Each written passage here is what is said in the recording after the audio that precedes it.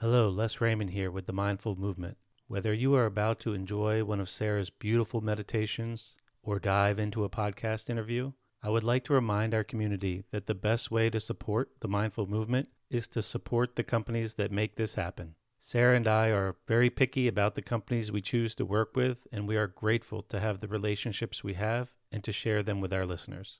You can learn more about our affiliates through our website by clicking on the Favorites tab. We are excited to have recently added Sunlighten as an affiliate. They make state-of-the-art infrared saunas, and their founder, Connie, came on for a recent interview if you would like to listen. Our Sunlighten sauna has been a family favorite for over a decade.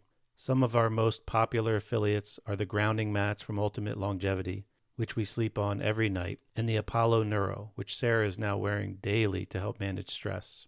When you support these brands, you in turn are supporting the Mindful Movement and helping Sarah and I continue to devote our time to this passion. Whether you check out these companies or not, I just want to say thanks again and reiterate how grateful Sarah and I both are for all of the support over the years. I hope you enjoy the episode.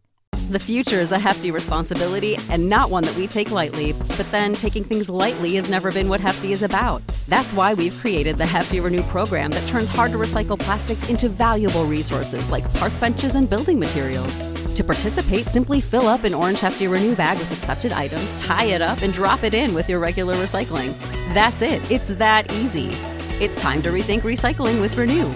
Particular valued resources may vary by geography. More info available at heftyrenew.com. Hello everybody, Les Raymond here with the Mindful Movement. Today I get to sit down and speak with Joshua Becker, an outstanding writer, the founder of Becoming Minimalist.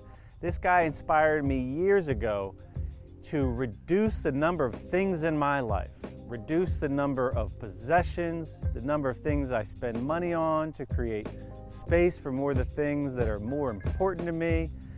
And it's really cool that I got to chat with him today and tell him what his work is meant to be.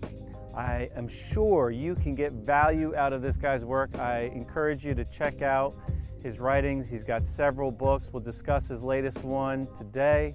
I hope you enjoy the episode.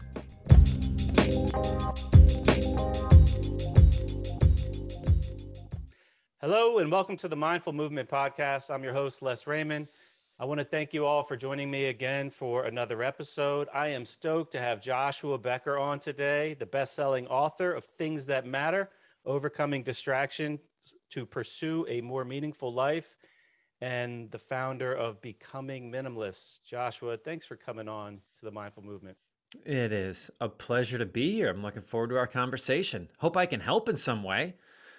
I'm really interested to hear what life was for you before you got into this field, and then like what made you shift. But first, I was looking forward to the opportunity to telling you a little bit about how you entered like my field of awareness in my life and letting the audience hear, if that's all right. Oh yeah, no, I look forward to hearing. Okay, so I've been a gym owner. I've worked in like the fitness field for a long time, helping people as using movement as like a primary tool in the toolkit to help them find like a better sense of well-being. Mm-hmm. And over the last 5 or 6 years, especially after I quit drinking alcohol, after like a long daily addiction with it for over 20 years, I started to open up these other doors, if you will, like the mental health, the emotional health, things like that, working on my mindset. And somehow during that period in my life, so we're probably around 5 or 6 years ago, on my Facebook feed, just the algorithm did its thing, and I saw some posts, like blog posts from Becoming Minimalist. Found it intriguing, and I got to tell you, your blog posts were outstanding. I mean, you're an exceptional writer. I applaud you for your work, and I thank you. I'm grateful for the impact it had to me, and I'm grateful that it showed up in front of my eyes one day, to the point where I rarely share anything, like articles. I don't engage a lot in like social media. And like I felt compelled to actually share a few of them, which was like really outside of my zone, I guess. And they had a big impact. And then I started to tinker in my life. And we were looking through our like bedroom. How do we declutter? And we had this bench, and it was like one of the nicest pieces of furniture we had. It was like one of the few like adult pieces of furniture, like not, college kid kind of stuff. Mm-hmm. And it was this like bench that we had under our window in our bedroom, and like we never used it, like ever, and never thought anything about it. And then with your work, decided among decluttering like other things to get rid of it. And I was kind of blown away by what happened. It was the first glimpse I had of the idea that the things in our life, they take up space in our mind. Like there's a part of your mind that's holding space for the information that, that carries with the existence of that thing. So like, I didn't know that this bench was a clutter inside my mind. I thought it was just, now I thought at the time that I finally was shed light on that there was clutter in our room, and this was part of it. Mm-hmm. And it wasn't functional. It was just form. And it's funny because in the gym, I'm always about function, and that form follows function. And if it functions well, the form will be there. And this was like a big contradiction for me at the time. So it was so like enlightening. I was like, I felt like a lift, like a freedom, like new space in my mind that I could hold for things that were more important. And it was really cool. I really, and then I looked for, other areas, and, I got into like my clothes. I got rid of all my shirts that had anything on them, any logos, any whatever. And then like decreased the number of colors. So, and then my family makes fun of me, like, I'll wear anything as long as it's like white, blue, or gray. And I know you take that to a farther extreme. So I guess that's the summary of how you came into my world. So I was really excited when your folks reached out to us and thought it'd be a good fit. And, I read your work years ago, and I really like it. And I haven't read your new book yet, but I'm looking forward to it. Yeah. Wow. I appreciate that. I've been introduced to your work knowing that we're going to be doing this. And so listening to a number of different podcasts, and have enjoyed them and been challenged and inspired by your work as well. So thanks so much. Appreciate that. Thank you. So I got to ask, I was thinking maybe you could share with the audience a little bit about the ideas around minimalism, and then maybe get into your new book a little bit. What was, if you could summarize, like what was life for you before you were introduced to this? Did you even have like an awareness that there was something that wasn't like harmonizing with how you wanted to be, that, something that drew you to where this would be a solution for? Yeah, I typically say it this way. They say the greatest seed of change in our lives is discontent.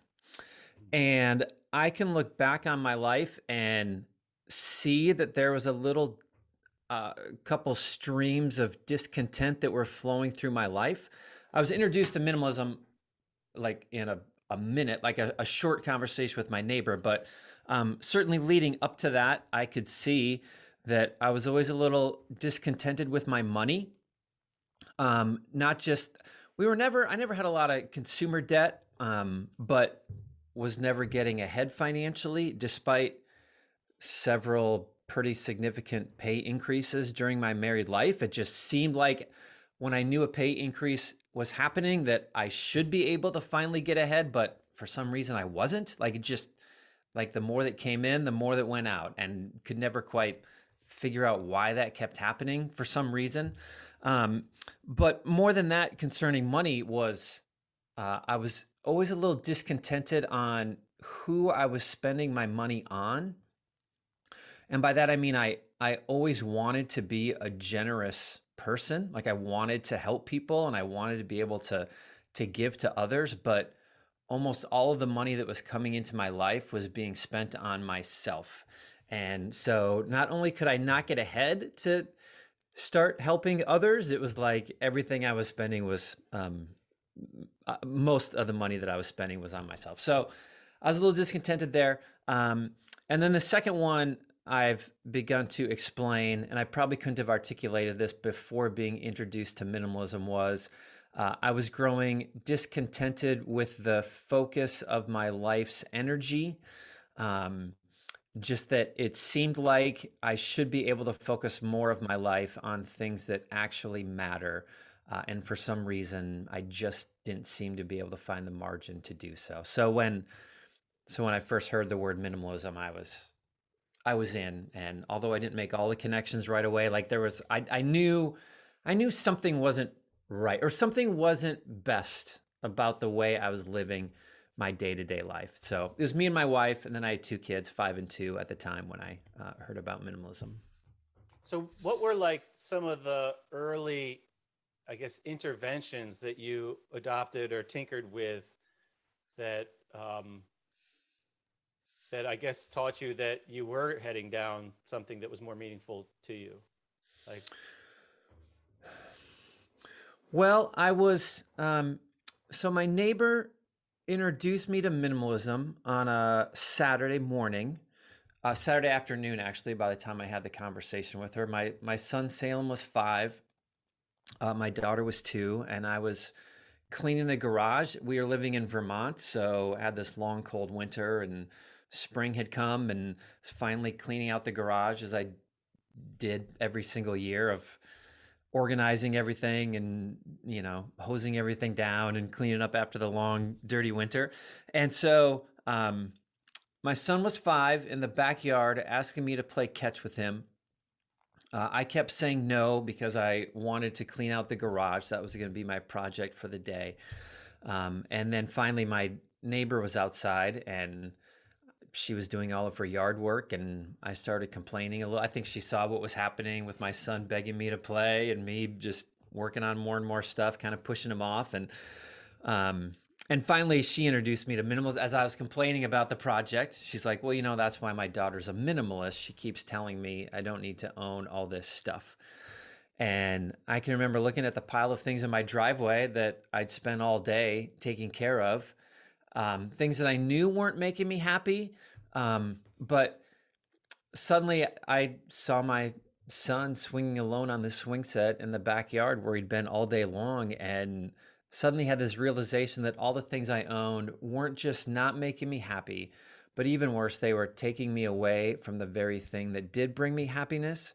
And not just happiness, but meaning and significance and fulfillment and joy. And so that was it. And I was in, like, my wife was on board, like, let's start getting rid of the things that we don't need. And so the first thing I did was my car, because I'd pulled my car out of the garage. And so as I pulled the car back into the garage, I just grabbed a bag and I took everything out of my car that didn't absolutely need to be there. The Happy Meal toys, the water bottles, the rubber ball rolling around in the back, the coins and pens and receipts, and just a glove compartment full of stuff that just piles up there. Like, I just took it all out.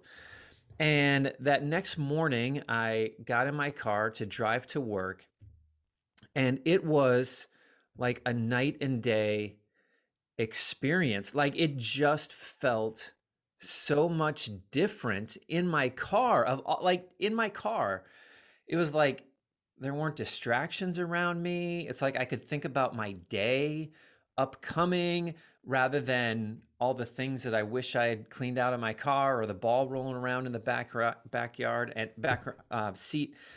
And it was just this moment of, I never realized how much of a burden, just like you were talking about, like how much of a mental burden our possessions become, how much of a visual burden our possessions become, and trying to picture what would life look like with this being my entire atmosphere every day, rather than just this drive in the car. So that was the first step, like the first physical step that we took. that's cool. It's like an interesting phenomenon that takes place, like that aha moment. It's like when you realize that this stuff that before you noticed, before you paid attention, like you didn't really know was affecting you. Yeah. And then when it's gone, it's like, oh, it must have been, because now I'm clear headed. Something's changed. Yeah, I always like to say, I don't think most of us realize how much of a burden our possessions have become until we begin to remove them.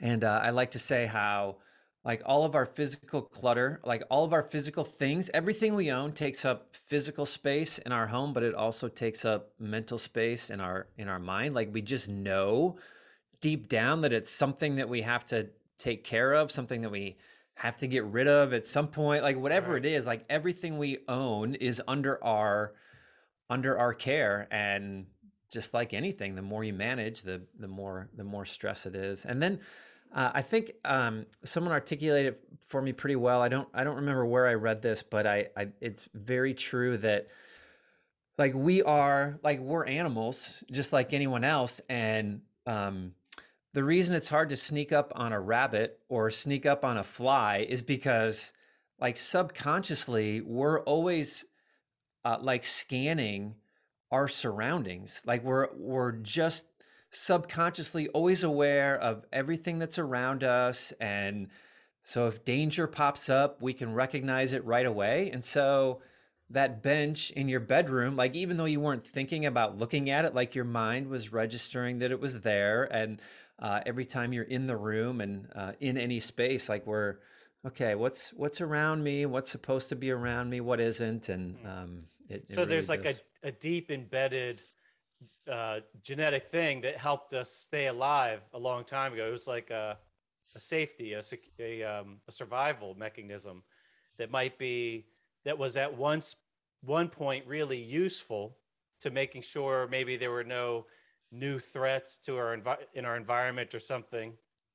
And now in our today's culture with like the excessive consumption of things, that mechanism is like backfiring. Yeah, Like it I mean, doesn't fit yeah, in the yeah, modern world. yeah, yeah, yeah. I mean, probably still helpful, but the more stuff there is, just the more that we're kind of scanning and registering. And so, anyway, I always thought that was a pretty helpful way to think about how, oh, that's why just pulling this bench out of this bedroom can feel like such a big difference, or Yeah. just clearing off a countertop in my kitchen can make such a big difference every time I walk in the room or am in the room. Yeah. And like you alluded to something along the lines of, the things that own you on some level, or things you own on some level like own you. It's not just the cost financially or the space or the thoughts in your mind that are like on the back burner, but like all the stuff that goes along with maintaining it. Like especially if, you know, things that require like routine maintenance or service or cleaning or it's like each one of those tasks is another layer of, you know, back burner to do list or whatever somewhere Yeah, buried in our mind. yeah, What's yeah. like, I'm sorry, go ahead. No, go ahead. What's like the biggest thing? What's the biggest thing you got rid of, or the most like bold, ambitious change you think you made that aligned with this new direction? Well, yeah, hard to. Um, I guess I could define that in a couple different ways. We moved into a smaller home. Moved and not a tiny home, but moved from I don't know 2,300 square feet to 16 or 1,700 square feet, which is still pretty big for most people around the world. But for us, it was cutting our space down by a third, despite having two kids who were only getting bigger. So that was that.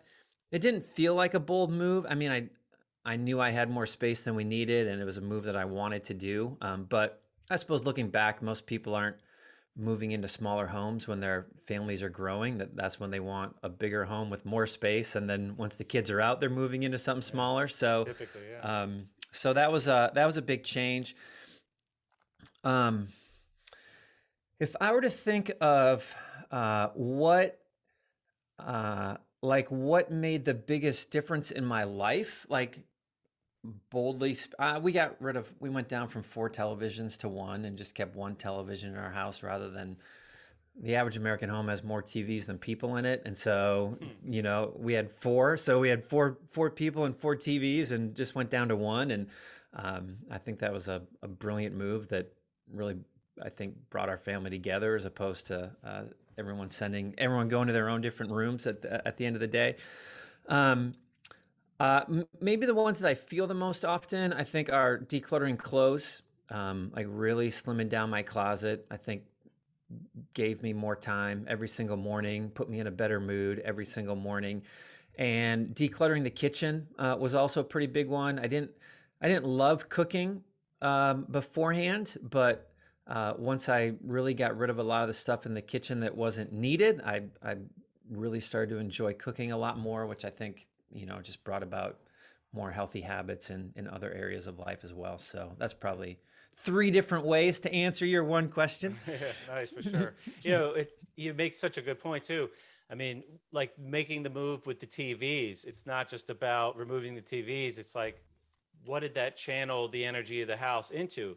You got more time together with the people that are most important to you, and that's a really meaningful thing. I know at one point we used to have TV in our bedroom, and we got rid of that, and that in itself can improve a relationship in many ways.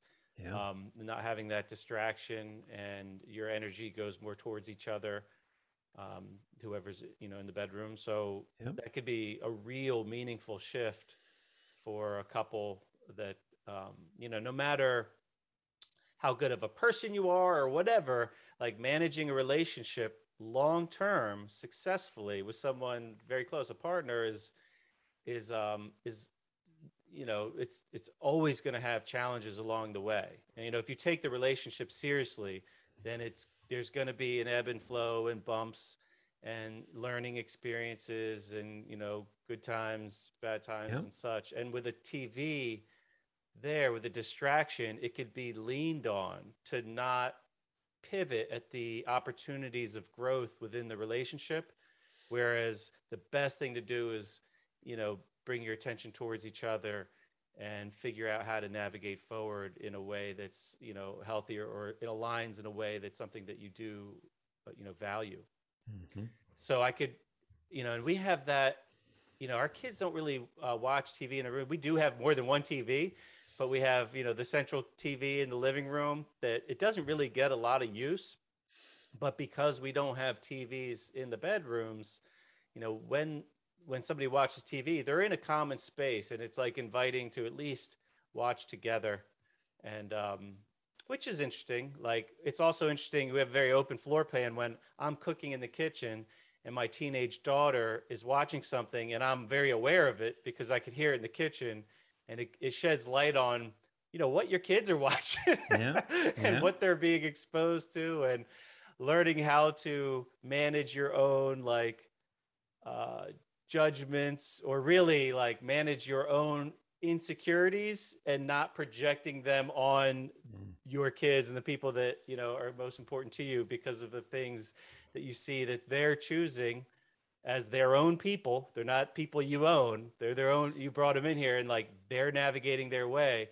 And when if you don't see that, if you don't see like the sex scene or whatever on the TV that your daughter's watching, it's like you don't even know it's something you have to navigate internally and potentially be able to navigate through discussion with her when you're Yeah. on a walk after dinner or whatever. Say, Yeah. hey, I saw you watching that, and have a more nourishing, compassionate, loving conversation about topics that might be more challenging. So there's all these weird ways that the benefits can show themselves from just clearing out things and just making these shifts where the things in your life are the things that you feel are more important.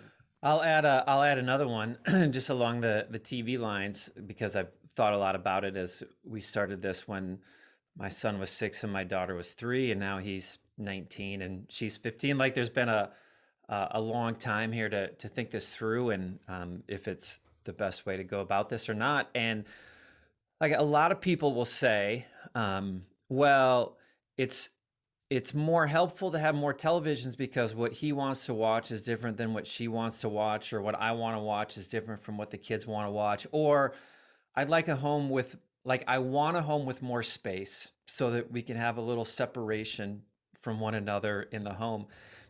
And I always think the fact that we have always just had one television, like we've learned to, like my kids have learned and we as parents have learned, like to compromise and to get together and okay, he wants to watch this and she wants to watch that, so how are we going to solve this problem, rather than the solution being let's just put a television in his room and one in her room and never have to work this out.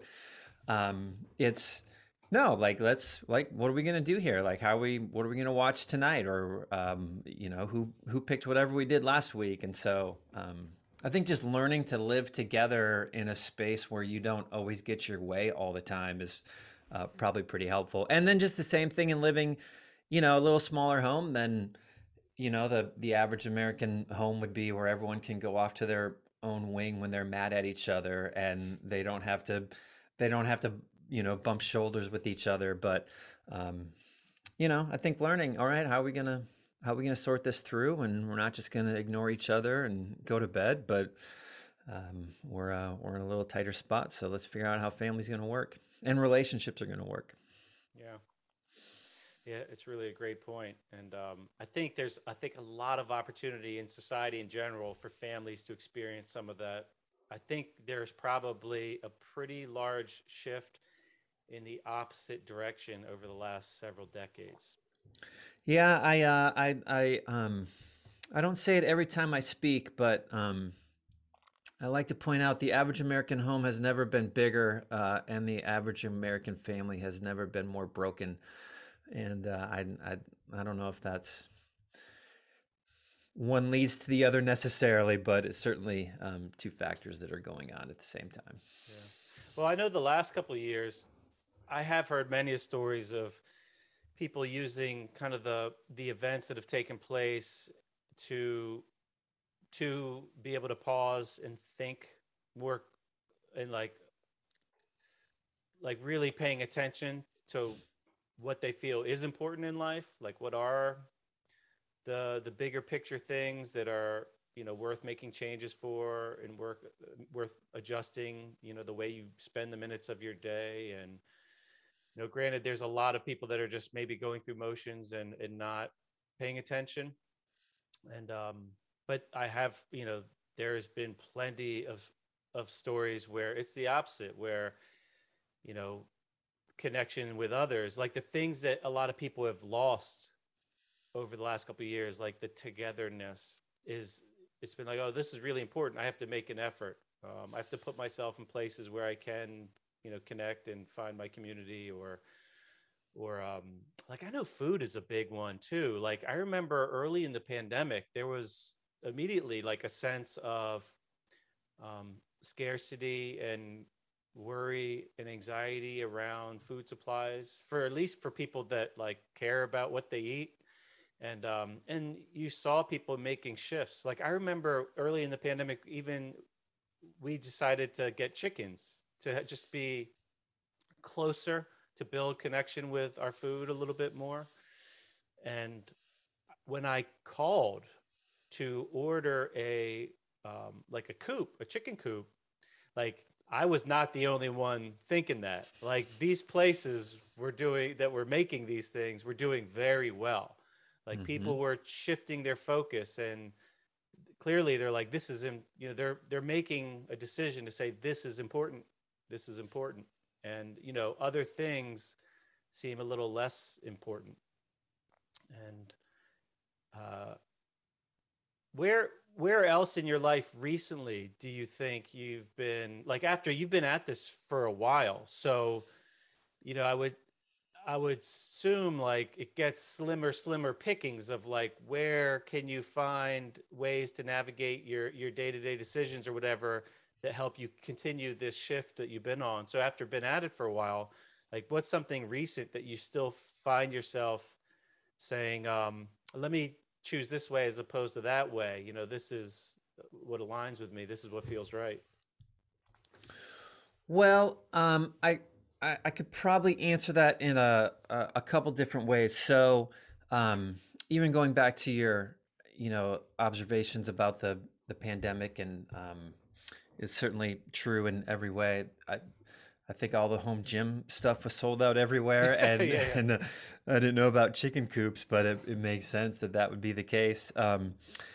So for me, I have always found that, and I think this is true for most people, that intentionality in one area of life tends to spark intentionality in other areas of life. And so I first started minimizing possessions, minimizing my stuff. That was in a May. My birthday's in December. So 7 months later, my wife asked me what I wanted for my birthday. And I'm like, well, we just got rid of 15 ties, so I don't need a tie. And I just got rid of 10 pairs of shoes. I don't need a pair of shoes. And we just went through all our Tupperware cabinets, so I don't need more Tupperware. Like what am I going to ask for my birthday if it isn't going to be, a physical thing of some sort? And a gym had just opened up like a mile from my house, and I'm like, you know what? I've never gone to the gym consistently. I have a little more time in my day now because I'm not taking care of stuff and cleaning everything, and so that's what I got for my birthday was a gym membership. And Nice. started going to the gym, and took about a month of going to the gym and coming home to eat potato chips and soda, and like, why am I doing this? Like, this doesn't make sense. And so I started to get a little more intentional with my food and thinking through my diet. I started waking up earlier in the day, and I started writing and watching less television. And for me, it was like that first step really brought intentionality and caused me to start thinking through. Um, Here's where it ties into the point, your introduction to this question is that in a lot of ways, we just get very unintentional in how we live when we're not focused and thinking about it, and like just being intentional with our day. Not being intentional, we tend to, I just think, move towards chaos, or move towards like all the messaging that we have around us about what we should be eating, or what we should be buying, and we slip into those things. And so I think the pandemic comes along, and we're like, okay, for me to be with my grandparents, like, this requires some thought and this requires some planning. It's not something that I can just take for granted that I'm going to go see my grandparents, but okay, how are we going to make this work? Who do I have to be away from for a while so that I can go see them? What are the steps I need to take before I can go see them? And all those relationships, which were just so back of the mind, they're just going to happen whenever they happen. Sparked intentionality in all those areas, which I think hopefully sparks intentionality in others. So Yeah, it's like the way you do anything is the way you do everything. mm, So I have to ask because you touch on the topic that I have been submerged in for a long time. I'm a gym owner, and I've been programming uh, like movement for people for a long time. And there's a lot of ways to kind of categorize different qualities of training, like on some spectrums. And like one could be looked at, and this could be looked at within an exercise itself, like a specific activity, but also as like the program as a whole in the process. But like on one end of a spectrum, like having simplicity, and the other end, complexity. And they both offer pros and cons. So yeah. being like Mr. Minimalism, I'm curious, like when you go to the gym, kind of what you do, what the approach is, and if you gravitate towards what I would consider like a more simple program, or some, like where you fall on that spectrum. Yeah, I'm probably much more on the simple side, depending how that's defined, I guess. I hadn't ever done any working out, so I just went online and found like a 5 day workout that I, Nice. I tend to I tend to gravitate towards things exercises that I like to do, with a few others mixed in that I just know I'm supposed to do, or right? Because Right. if you just do the things you like over and over again, then you're probably neglecting some of those muscles that need to be done. But if you're just doing exercise routines that you hate all the time, then that's not very sustainable. So, Right. um, so that's what I did at first, and then I always wanted to run a marathon, and so I had gotten a little bit in just shape, just resistance training, right? That's a technical term, just lifting weights Mhm. and doing that sort of stuff. And then I switched to read a book on how to run your first marathon, and so followed that for a while and did that. And now I use an app that just sets a routine for me every Oh, single gotcha. day. So Nice. that's what Yeah. I do. But it's mostly just you know, I again I don't know what you mean by simple. If it's Well, like one most exercise, if you, that would be the epitome, I guess. If you did one exercise every time and it was the same exercise, oh right no where you can so make a lot of progress, but got it it comes at a cost. Whereas, like, if you had, I don't know, 5 training days a week and everyone was different and everyone had 5 different patterns than the other, and like yeah you're kind of focusing on nothing. So, like, it's more comprehensive, but it's at a price. It's real hard to get better at everything at once. yeah So got it. the, I'm definitely towards the latter of the two where gotcha. it's Which can be way more enjoyable for many people. And it's yeah important to do. It's funny you say I do the things I like, and then some of the things I know I should do. I remember the first time I was a coach for a while before I got a coach. And then it dawned on me, like, oh, if anyone needs a coach, it's a coach mm, in a way. And I learned quickly that I have no business writing my own program, because I was very skilled at leaving out all the things hmm that I knew I wasn't very good at, but I needed. So I didn't get, my weak points didn't get stronger. yeah And, that's easy to fall in that trap. yeah. So tell us about this book, man. Things That Matter. How is this different than the previous ones? What drove you to it? Yeah. Things that matter, overcoming distraction to pursue a more meaningful life.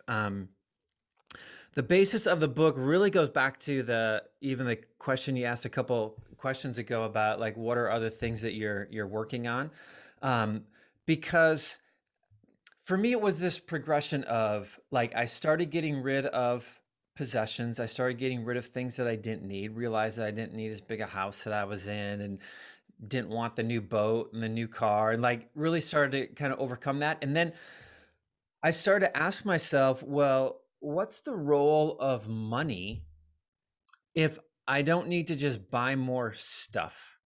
What's the point of money if I'm not just buying a whole bunch of things? And then or is there a point where we have enough money? Like why are 78% of us stressed out about money? Like it was just like a fascinating statistic to read that 78% of Americans have financial related stress. And I'm like, we're one of the wealthiest nations in the history of the world. Why are 80% of us worried about money? It's not that we don't have enough stuff around us. We all have more stuff than we need. And yet, for some reason, we constantly want more and more money. So why is that the case? How does work play into all this? If I don't need more money, then what's the point of work if it's not just to make the money to buy the stuff? I started seeing in my own life how like I had overcome the need for possessions and had really kind of even overcome the desire for money to some extent, but man, if there was someone else writing about minimalism and they were getting more well known than me, then I was getting pretty jealous of that. And so like why were accolades, like why were praise, why was being noticed so important to me? So anyway, the book brings together um uh it's funny when I say the title, Overcoming Distractions to Pursue a More Meaningful Life. People are like, so you're going to help me put my phone down? And I'm like, yeah, there's a chapter on that. But this book is much more about how much of our lives do we spend wanting more stuff and wanting more money, or chasing leisure as the goal of life, or chasing happiness rather than meaning, and chasing accolades and fame, and how do our past mistakes and fear hold us back? So that's what the book's about. It's really about looking at some of these deeper motivations that I think, deeper distractions that become motivations that I think keep us from living our most meaningful lives. So how do we get to the end of our lives with fewer regrets? I think we find what matters most to us, and then we remove all of the distractions every day that keep us from chasing after that with our whole selves. Yeah, well said. Yeah, I've been working on those very things for quite some time now, and the adjustments I've made have made a big difference. And I still have the challenges. Like the screen is a tough one. Like the Mm-hmm. phone is so challenging. It's becoming one of those things where it's kind of like food. Like food decisions can be really challenging for a lot of folks, but you can't just say, "Forget it. I'm just not going to eat." You can for a little while, and that has its benefits for sure. But it's not sustainable, obviously. And it's getting to the point where with the phones, you do need it. Like it's really hard to live in the world today without it at all. So, and there's so much stuff on it that's created to keep you on it. Mm-hmm. So that it almost feels like an uphill battle. Like, and I use it, and I try to use it for generally productive things. Like I do a lot of learning on it. I think we're really like spoiled with the content we have. You could learn from an MIT professor or whatever while you're on a walk in the woods with your phone. Like to me, there's value to that. The multitasking, the ability to make dinner for my kids while I'm, listening to some nutrition talk that fascinates me or whatever. At the same time, I could easily find myself going outside without it and realizing, I'm out walking in the woods without it, and I haven't done this in a while. Mm-hmm. And all of a sudden it's like, man, it's okay to go for a walk in the woods and listen to a podcast, but don't forget how different and amazing it is and awe-inspiring to walk in the woods without it.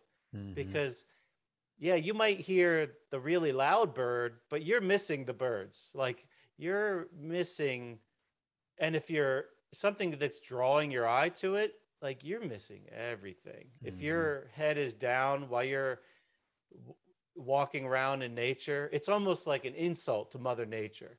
It's like how dare you walk on my path and not pay attention to all this beauty I'm like smothering with you with. Like, don't you get how lucky you are that you're alive on this side of the dirt and I'm Mm-hmm. holding you, and like you're staring at your phone and you're missing it. Wow, And that's so rich.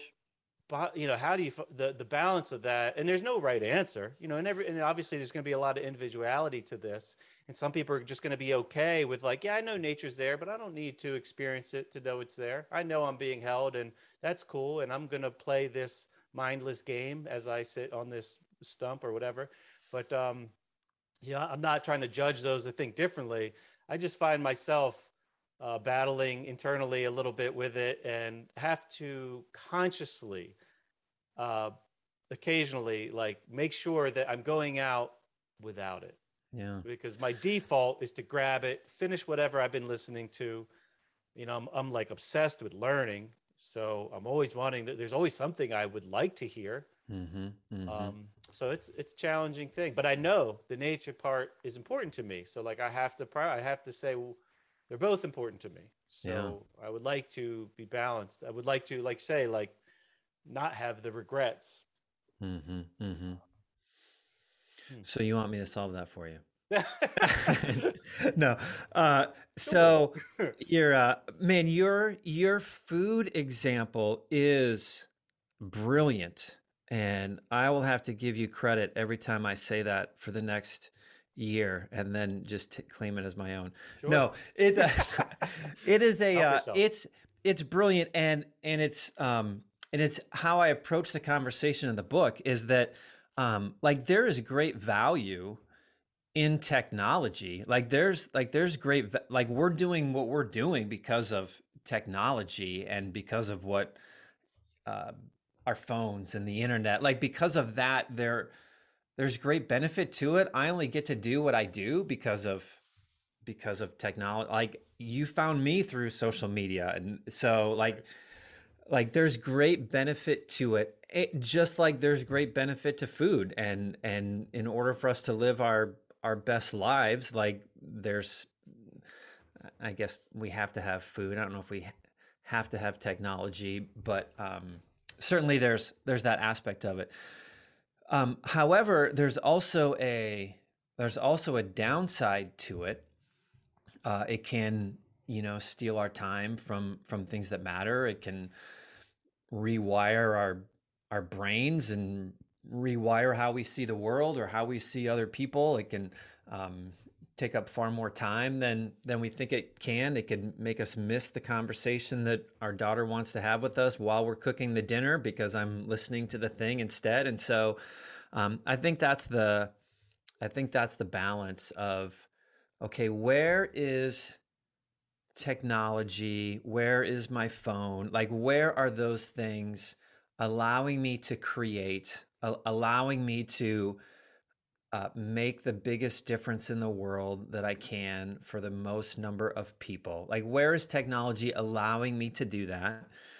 And then where is it distracting me from those things that matter? And where is it making me less effective in the world? And where is it keeping me from showing up as my best self in the world? Like that's what I think we're trying to figure out. And there's a little point I think where we're all trying to learn this together. I kind of imagine like the first time society figured out fire, and like here's this great opportunity to boil water and cook food and stay warm and light the night, like all these incredible benefits, but out of hand it could burn down an entire forest and burn us. And so how do we, I don't know, I was kind of picture society trying to figure out, okay, how are we going to use fire only for good and not for harm? And thinking the same way, just as a civilization going through the advent of the internet and social media and communication at the speed of satellite. Like how are we going to use this for good and keep it from harming us going forward? So, but I love like even just going down this food analogy. Like I encourage like taking a technology fast and just like purposefully, whether it being for a month or a couple weeks, like going without it for a little while, like going without food for a day or a couple days, or going away from a specific food for a period of time to see how it affects you when you bring it back into your life. To do the same thing with technology, just to recalibrate a little bit and hey, I never noticed how much I was missing on this walk through the woods until I decided to walk every day this week without my phone. And this is better for me. Like this, listening to my own voice a little bit is better than listening to the MIT professor Right. all the Yeah, time. for sure. Yeah, well, it depends. Depends upon what voice you have in your head or how many. It's funny. My son he's 15 and he's taking time off coffee or caffeine. And because I think he heard Michael Pollan talk about taking like 3 months off. And then when he had it, it was like the best psychedelic experience he had. So now my 15-year-old is trying to, his tools that are he's allowed to work with to play with altered states of consciousness are limited at 15. So that's his strategy. And I kind of applaud him for it because, I love coffee. It's a ritual. It's a big part of my life. I roast my own and it means something to me. And, watching him do that, I'm kind of impressed by his ability to manage it. You bring up fire. I guess fire is really one of the beginnings of technology. I guess that was technology. Not that it didn't exist, but our ability to wield it the way, and channel it and create it. So that is interesting comparison because that is something we didn't necessarily need, but we wind up really needing it to maximize maybe our foods offering up their nutrition for us and such, and maybe for other purposes too. But it's but you're right, like that could backfire, that could be misused quite a bit or not respected, and you pay the price. But and you know, you also bring up a point of like, how do I use this technology to do I think as you phrase it, the most good for the most number of people. And yeah, I've always thought of it, not always, you know, in the recent years, I guess, that it's like such an accelerator. And you know, I use this example, I think a while back on the podcast, that a long time ago, let's say you learned a lesson that was really like powerful to you, like maybe your uncle was taking you fishing and they dropped some gem and you're like, oh, you know, and that like altered your course. But like for you to share that wisdom to affect someone else, it might have been like, you know, 20 years later when you have a kid and you're fishing and you bring it up because it reminds you or whatever. Like it could be a very, very slow process. Whereas now, good or bad, technology can accelerate. So like that lesson could be used, like your lessons that you've been uncovering or diving deep, discovering about minimalism, could be used to really help a lot of people very quickly. And it could grow exponentially, and all these people could be changing their lives, and it's changing their relationships, and then, you know, the people that they relate to, is changing their lives, and it just spreads. But also on the flip side, and you see this with like corporate media a lot, because it seems like, you know, it's the if it bleeds it leads things. Like there's a lot of negativity also that's possible in the world. And you know, some of it is important, I guess, to learn about what's going on in the world, but some of it is really to maintain a business model that they have. And man, that negativity could spread just as fast and accelerate it. And whereas a long time ago, if somebody said something, you know, shitty or, you know, not useful, something that would really drag an individual and then collectively a society, you know, a step down, or, you know, lower the collective vibration or whatever, everything, you know, the fabric of the universe, like that could bring a lot of people down very fast now, to the point where it takes over dinner conversations, where it's like unnecessary, or it breaks up relationships or families unnecessarily, creates conflict in workspaces. Whereas long time ago, it would have just been one person's experience, and maybe, you know, it would have been thrown in the trash in their mind somewhere and not really spread. And now with like a click of the button, even anonymously too, click of the button, you know, you could like really mess with everybody else's day.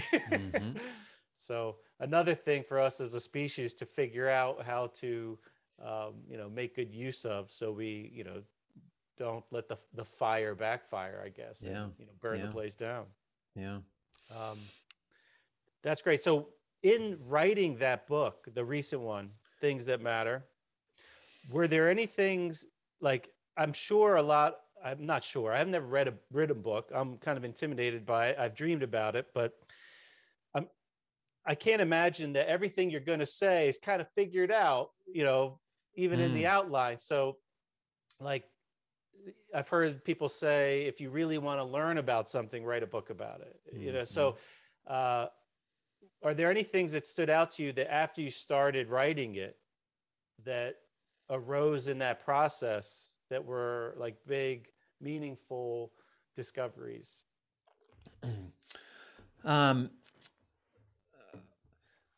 Thoughts disentangle themselves when they pass through the lips or the fingertips.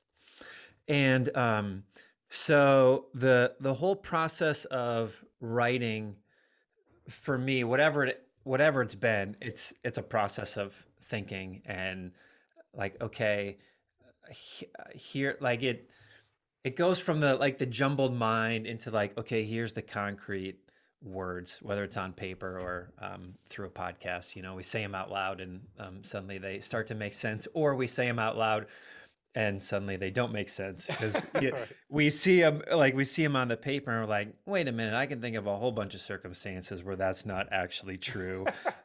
So I think certainly through that process, I did a nationwide survey in preparation for the book, to figure out like what are the distractions that that are keeping people from things that matter, and what can they pinpoint in their lives, and how big of a distraction are they? And so that was pretty influential in my writing. Shaped the book a little bit. It was in a conversation with my editor, who brought up, actually with the publisher, when I was first sharing the idea of the book, and she said, "Are you going to have a section on this particular thing?" And I'm like, "That is right." Like I hadn't considered how that can become such a distraction for so many people, and so there are a lot of those types of moments. A couple that really stuck out to me, based on the survey, we asked if you know what your purpose is in life. And 70% of people said that they know what their purpose is in life, which surprised me that it was a little bit that high. Like I wouldn't have guessed that it would have been that high, but Yeah, nor would I. 70% of people say they know what their purpose is in life. And then 77% of people say that they are distracted from that purpose by things that take up their money, time, and energy, which I think validated my purpose for writing the book. And then it became about trying to discern, like, what are those cultural distractions that either we notice, like we could say, I know my phone is a distraction from things that matter, but also things like, hey, is like my constant pursuit, my constant desire for more money all the time, like, could that be getting in the way of me living my most meaningful life? So that was good. 80% of people said they would be happier if they had more money, which didn't surprise me, but immediately caused me to wonder, like, how. I think most people want to be generous people, and they want to help people when people are in need. Like, how can those two thoughts coexist? Like, I'll be happier if I have more money, and I want to live a life that helps other people. Like, how can you hold both of those thoughts in your mind? And I because they butt up against one another. Well, some say, well, I want more money so I can help more people, but that doesn't actually work out. The most painful one, I discovered in the survey, 60% of people say that they are held back from the future they want to live because of a mistake they made in their past. 60% of people say a mistake they made in their past is affecting them from living the life they want today. And 55% of people say a past mistake committed against them is keeping them from living the future they want today. And that's a lot of potential that's being bottled up either by something that we did on our own or something that someone did to us. Right. That And was that's just the people, the I guess, hardest that one to are, read. yeah, I guess that's just the people that are aware of it too. Like, I'm Oh sure yeah. there's a lot of people, like, I've been diving into ideas around trauma for a long time, and realizing that, wow, it's a lot more common than I would have ever expected, and comes in a lot of different ways. And, I'm sure there's people out there that, due to traumatic events in their childhood, they're being held back and don't even know. Mm-hmm. Yeah. So that is tough. Well, that makes it nice that there's a book like this. Yeah. Yeah. So, speaking of which, how do for those that, well, first of all, I got to ask you, so I used to read like your blogs. They would come through as like Facebook feed stuff. Okay. Are all those blog posts housed on your website, I assume? Becomingminimalist.com. Yep. Yeah. Yeah. There's. So for the listeners out there, I highly recommend you checking that out. Actually, I would like to, because it's been a while since I've read your work. I would like to go back through that, because I remember it being a very inspiring, um, a lot of inspiring stuff from it that helped me. So I would like to dive in a little bit and rekindle some of that and see, maybe refocus. We're actually having some house work done on our house, so it's like a perfect opportunity, because Mm-hmm. we have to like clear out a bunch of stuff anyway.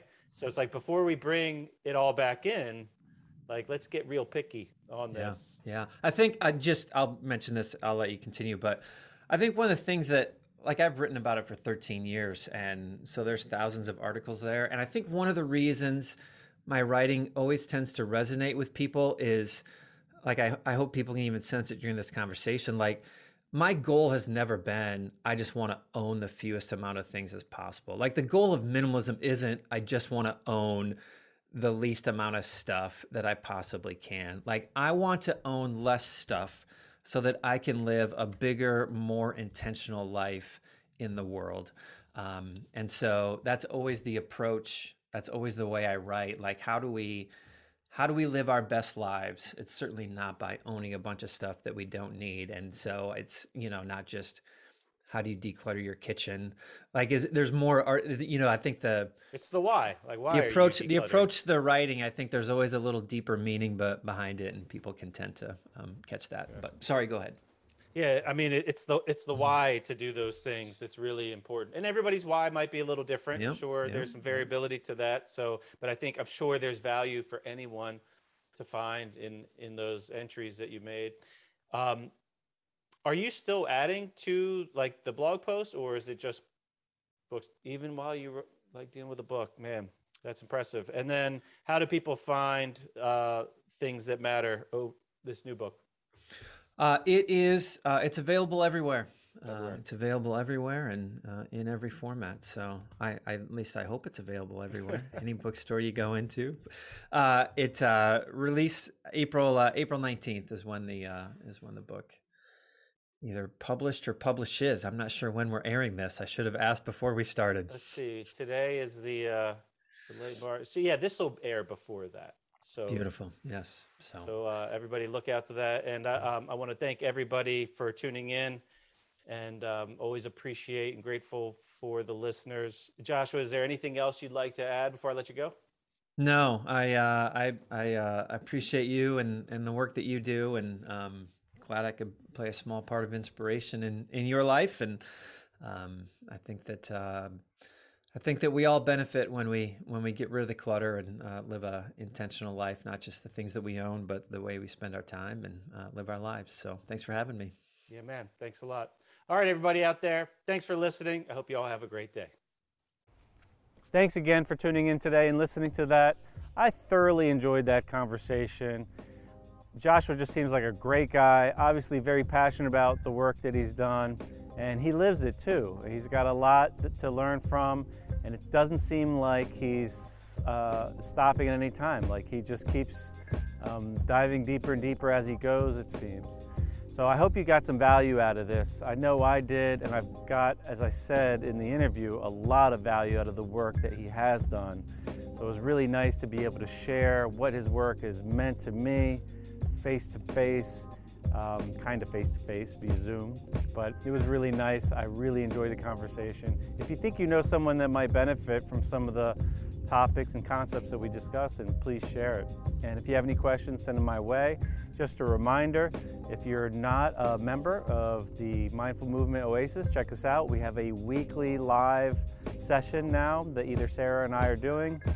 That's really nice for the community to get together at the same time, same place basically, and go through some variation of either movement or stretching, meditation, and or maybe a journal prompt. Sarah likes to throw those in. Also, we're providing one live session a month on the YouTube channel. We started doing that, so keep an eye out for that. They're generally Thursdays, I think 7 p.m. Eastern time, and same format generally than what we have on the membership. As a member, you'll get more of them. You get them every week. And let's see, what else do we have on the horizon? As we mentioned recently in the interview I did with Sarah, just catching up with Sarah and letting you guys come along for the ride. We also have our different opportunities for coaching that are available on our site now, either private hypnotherapy sessions or coaching with Sarah, or sessions with me, which is a 5-week package where we take a look at basically all the aspects of your lifestyle and find suitable interventions for you to tinker with and see if it's a right fit. We identify the values that you want to dictate your decisions with and get some clarity around that. And there is a large component of movement in that programming. So if you already have equipment or a routine that you exercise with or a gym that you go to, all that can be incorporated in that coaching. So if you're interested in that, then follow the link in the description and see if it's a good fit. That's it for today. Thanks again for tuning in, and stick around for more coming soon. Thanks.